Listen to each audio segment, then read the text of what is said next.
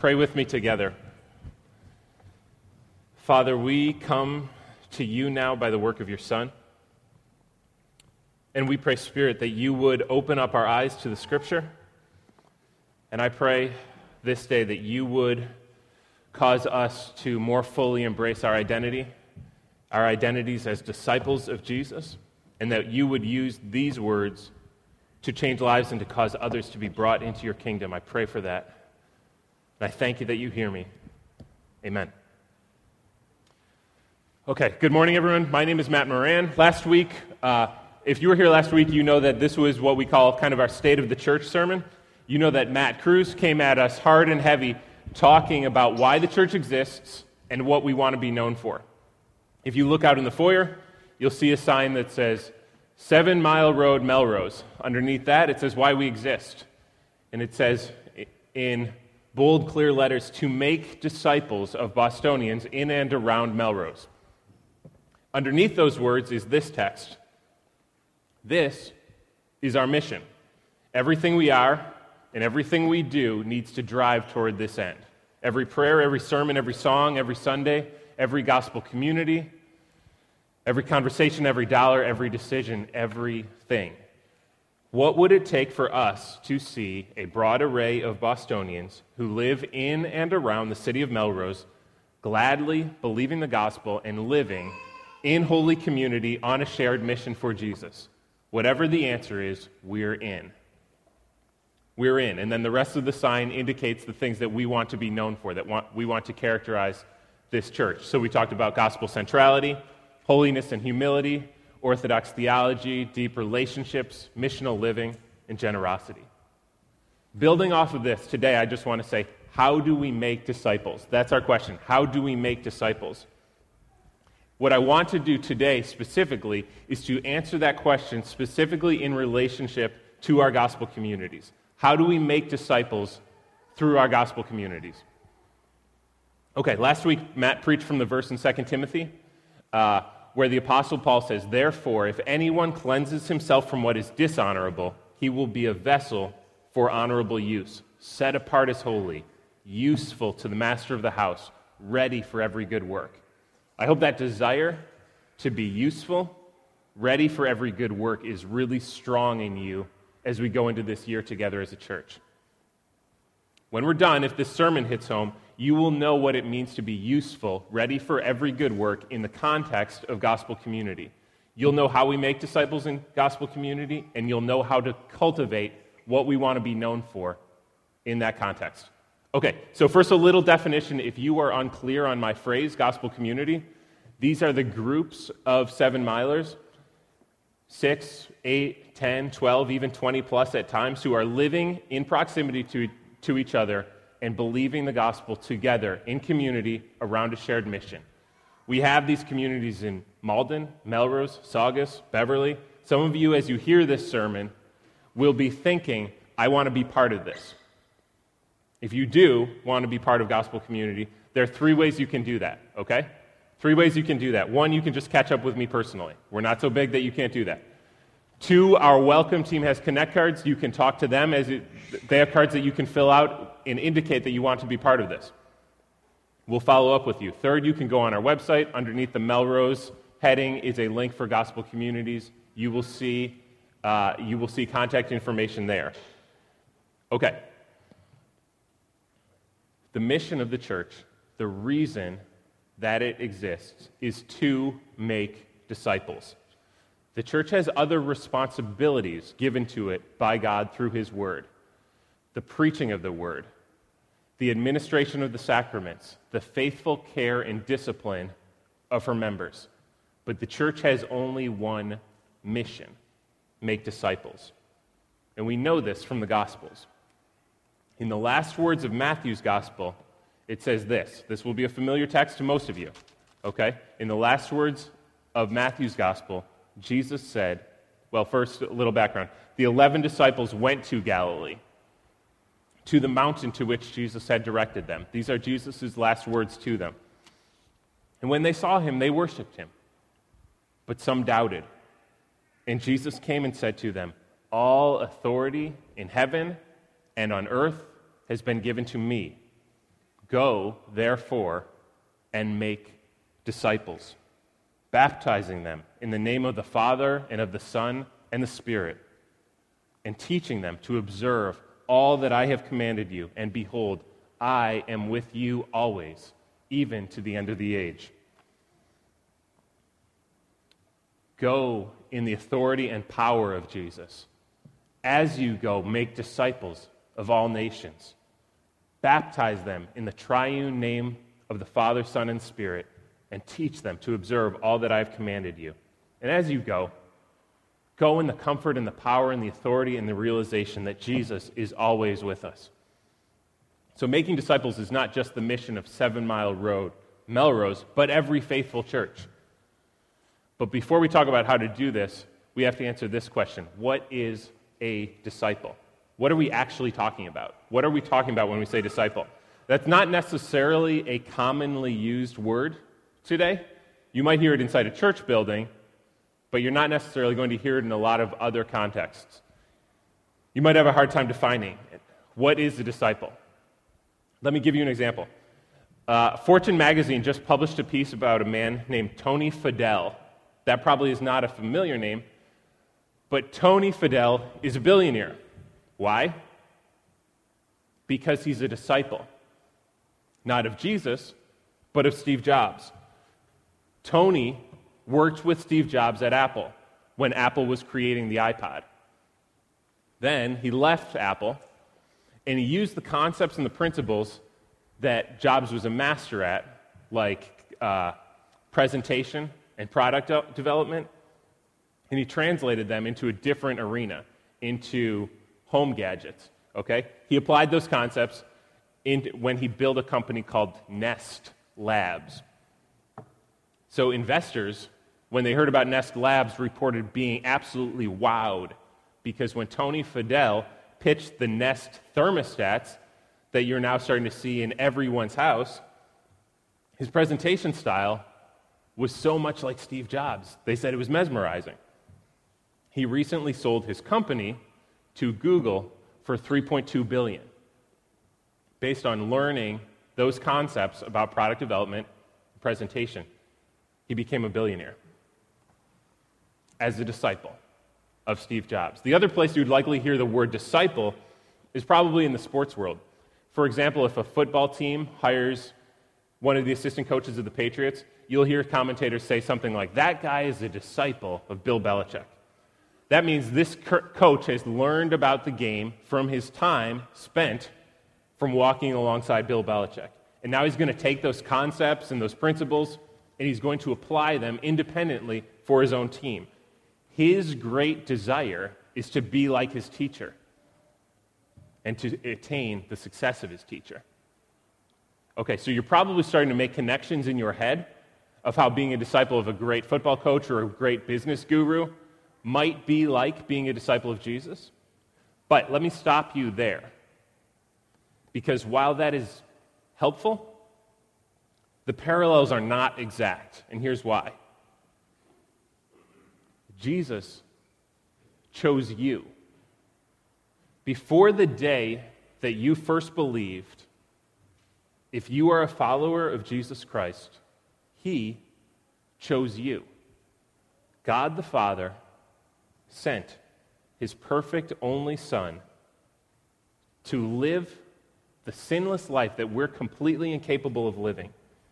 He gave the Spirit to open up your eyes to the truth of the good news, that the atoning death of Jesus is enough to pay for your sins and open the door to right and free relationship with the Father. In His perfect freedom, God the Father sent our older brother Jesus to earth to bring us back to the family of God. If you want to get the opportunity to be discipled by a great football coach or a great business guru or the leader of some other field, you earn that, right? You earn it. You put everything you have into being discipled by that person. And a lot of people don't even get that opportunity. You do everything that you can do to become a real disciple. You do it to become it, right? You get that order? You do it. You put immense amounts of energy into just getting to that place. But as a follower of Jesus, disciple is who you are. It's our identity. It isn't earned. It's our identity. Jesus said in John 15:16, we read from John 15 earlier. In John 15:16, he said, "You did not choose me. You did not choose me, but I chose you and appointed you, that you should go and bear fruit, and that your fruit should remain, that whatever you ask in my name should be given to you." Disciple is our identity. We didn't choose Jesus. We didn't earn our way to God. We didn't merit our choosing because of some inherent goodness that we possessed. No. We were chosen by an infinitely happy, completely self-sufficient God who in his gladness brought us into the family of God. Disciple is the identity of everyone who follows Jesus. Of everyone who follows Jesus. We're chosen and we're appointed to bear fruit that remains. It's our identity. Everything that we do flows out of that reality. Our actions flow out of the reality of our chosenness. Okay, so if disciple is our identity, what are the characteristics of a disciple? What do disciples of Jesus actually look like? Let's look at a second passage of John, the one that we just read on the screen, to see how Jesus describes a disciple. This is John 8:31 and 32. Jesus said to the Jews who had believed in him, "If you abide in my word, you are truly my disciples, and you will know the truth, and the truth will set you free." If you abide in my word, you are truly my disciples. A good substitute for the word abide is remain. A disciple of Jesus remains in his teaching.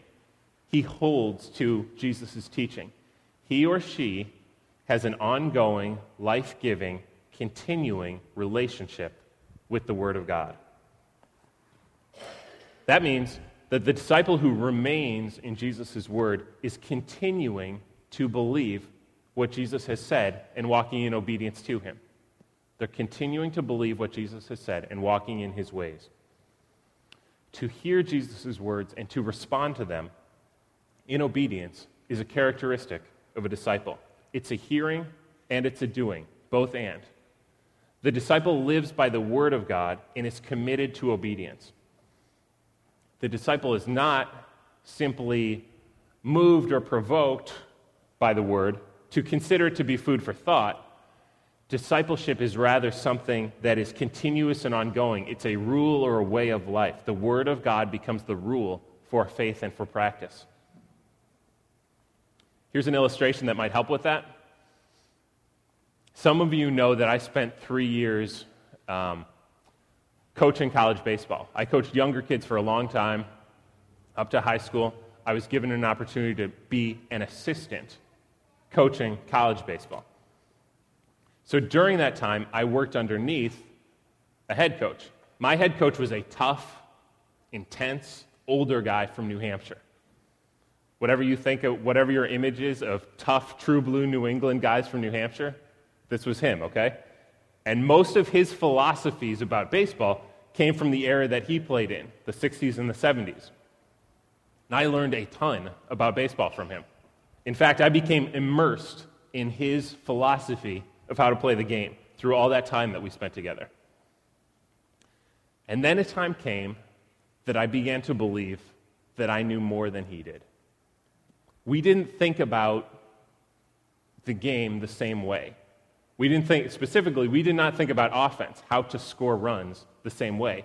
And I really began to believe a lot of his ideas were outdated. That's fine. The problem was my title was still assistant, right? My job was still to be useful. So this came to a head. We were in Florida playing a game, and I was watching him coach from third base. I knew that there was a play that we had to call. And I was watching him go through the signals. So he's over there doing this. And he wouldn't call it. And I was coaching at first base, just watching those signals. Like this. He wasn't doing it. And I had to do something. So I whispered into the ear of the runner at first base, and I called the play myself. We won the game, but I almost lost my job. If I had been fired, it would have been justifiable. Because while I understood what he was trying to do, I had my own agenda. At that moment, I did not see his philosophy as the ultimate authority. Do you see what I'm saying? That's not a disciple. The disciple lives by and obeys and remains in the Word of God. And I want us to notice something here. The disciple may or may not know a lot of information about God. Jesus is not necessarily making a comment here about knowledge level. The disciple doesn't become a disciple by taking a series of classes. He hears Jesus' words, and he walks in obedience continually in them. He is absolutely, and really I would use the word unsentimentally, devoted to obedience to the Word of God. And it is in that process that we come to know the truth. We come to know what is true, and the truth sets us free. That is an amazing concept. I wish I could preach a whole sermon about that, this idea that obedience leads to freedom. But what I want you to focus on is this reality that a disciple of Jesus lives by the Word of God. Around here, we sometimes call this simply believing the gospel, moving from unbelief to belief in every area of life. Unbelief to belief in every area of life as we see how the gospel applies to each area. Okay, and a second characteristic of a disciple of Jesus lives and loves in the context of community. John 13:34 and 35, Jesus is continuing to expound on what it means to be a disciple.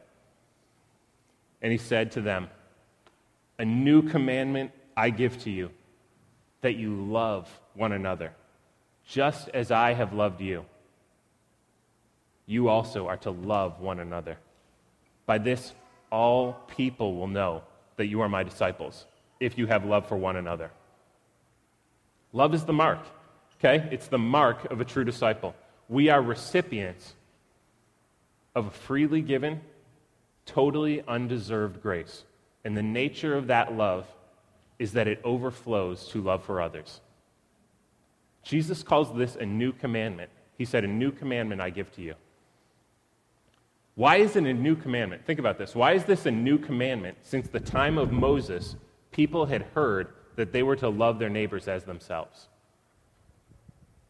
Because Jesus is looking forward to the ultimate self-giving act of love, his death on the cross. When he says, "Just as I have loved you," he's also pointing forward to the reality of his death. And he says, "By that love, all people will know that you are my disciples, if you have love for one another." What Jesus is saying is that the love of disciples of Jesus for one another is actually a statement to the world that we are his disciples.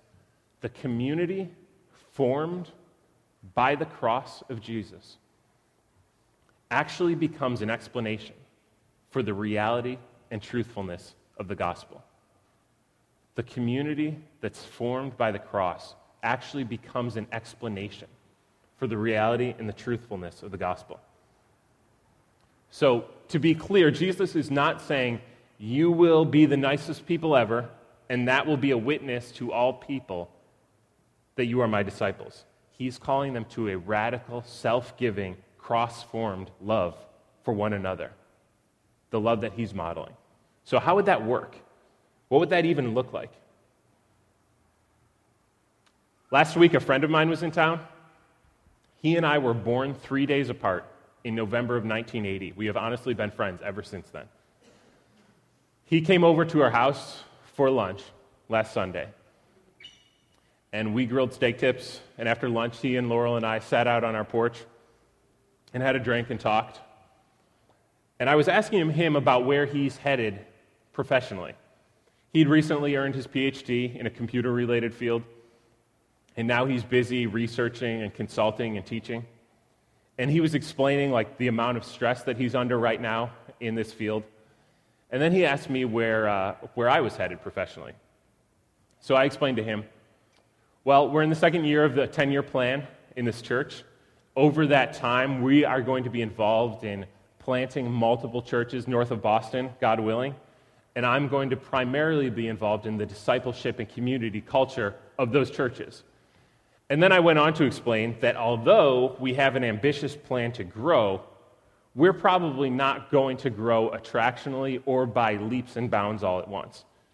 In other words, he's not from Boston. In other words, I explained this isn't the type of culture where on Easter Sunday you can do Jesus Christ Superstar on Friday, and then on Sunday 50 more people will be there. Instead, I explained the church is going to move forward relationally, one person at a time, through the lives of each individual member and each gospel community, connecting with people like these. And remember, we're sitting on my porch, so when I said these, I gestured around to my immediate neighbors, some of which were just outside at that moment. So my friend is completely and totally secular. And he looked at me kind of skeptically, and he said, "What's the sales pitch going to be?" So I got to explain to him, there is no sales pitch. There's no marketing. The only question is the question for us who actually believe right now. Is the gospel true? Because if the gospel is true, we are people who have received completely undeserved grace. And because of that, our mission, making disciples, is not a have to. We don't have to. We get to. It flows from who we are. Mission is always, and I'm not the first person to say this, mission is always an explosion of joy. We get to love people. We get to serve people. We get to pray for people, and we get to proclaim Jesus to people. We do not have to. We get to.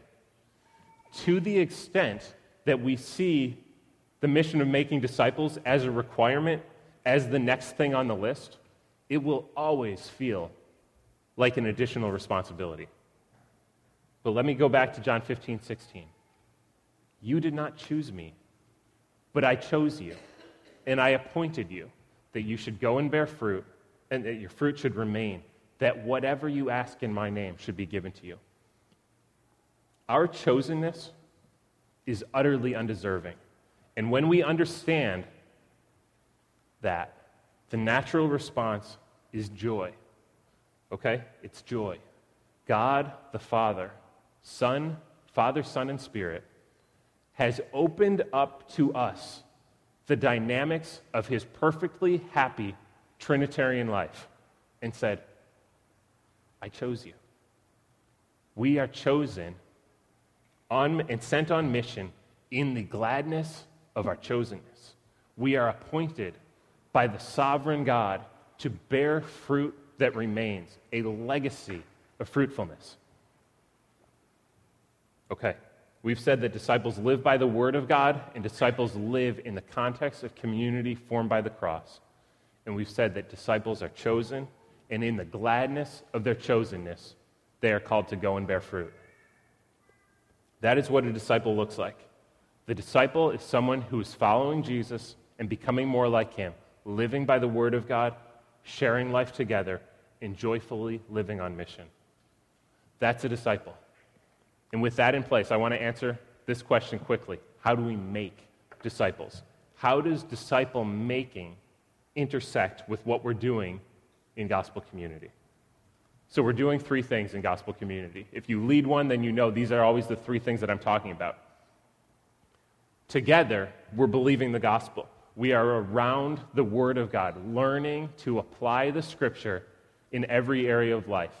Like in Matthew 28 that we read earlier, it says, teaching them to observe everything that I've commanded. We don't want to just get together and chat about the Bible. We want to be people who live by the Word of God. Secondly, we're doing it together in community. That means deep relationships. That means prayer, confession of sin, care for one another. Those are the characteristics of our times together. But love for one another also expresses itself in more organic forms of encouragement, service, prayer, stuff that probably goes beyond a scheduled meeting. These are communities that are not formed simply by common interest or convenience or even how comfortable we are with each other. They are formed around Jesus, the one who brought us together, who showed us how to love. And third, we are doing this on shared mission. That means that each one of our gospel communities has or is moving towards having a specific people that we are loving and serving, praying for, proclaiming Jesus to together. So to put it most simply, we are making disciples by sharing life and sharing the gospel. And to that end, the idea of shared mission is creating space in the life of our communities for that to happen.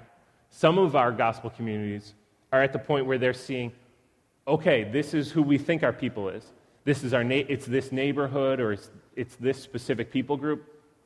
And there aren't necessarily a lot of relationships that have been built yet. But these are the people that we're beginning to love and pray for and reach out to. And then some of our other gospel communities have gotten a little bit past that point. They've gotten past defining who it is that God has sent them to, and they've actually had some months to pray for and serve and love people and build relationships. And they're actually starting to see the fruit, the early fruit, of living this way as they start to see the gospel percolate in the hearts of people who do not yet know Jesus. We're sharing life. We're sharing the gospel, applying it to every area of our life. That's the process. And I hope you're seeing how it wouldn't be consistent with what we're saying about what discipleship is, that our communities would be closed off from people who don't yet know Christ.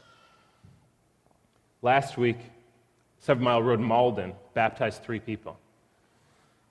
And all 3 of the people who were baptized in this early church plant connected with the church through simple invitation, and for 2 of them it was just as easy, if not preferable, to connect to the gospel community as it was to come on a Sunday morning. And like Jesus said, last week the church was there at Upper Mystic baptizing these 3 people in the name of the Father and the Son and the Spirit. But what was so exciting for me, beyond the amazing fact of new life, was the reality that these people had experienced, yes, the propositional truth of God's Word about who God is. They had experienced that gospel word, and they had also experienced a community of faith, of disciples.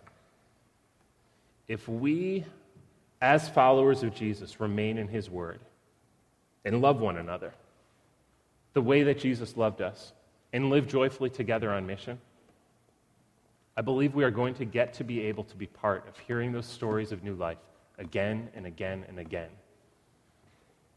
Let's pray.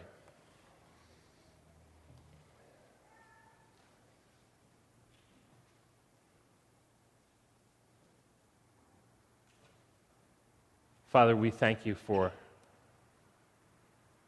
your kindness and for the mystery that you have called and chosen those of us who believe. Pray that even now your Spirit would be working on the hearts of those of us here who are maybe not quite there, quite yet to the point of belief. Pray that you would be forming us into people that live out every aspect of our identity as your disciples. We need your Spirit to help us, and we ask for it now. We're grateful for all it is that you have done in us and are doing, and we trust you. In Jesus' name, amen.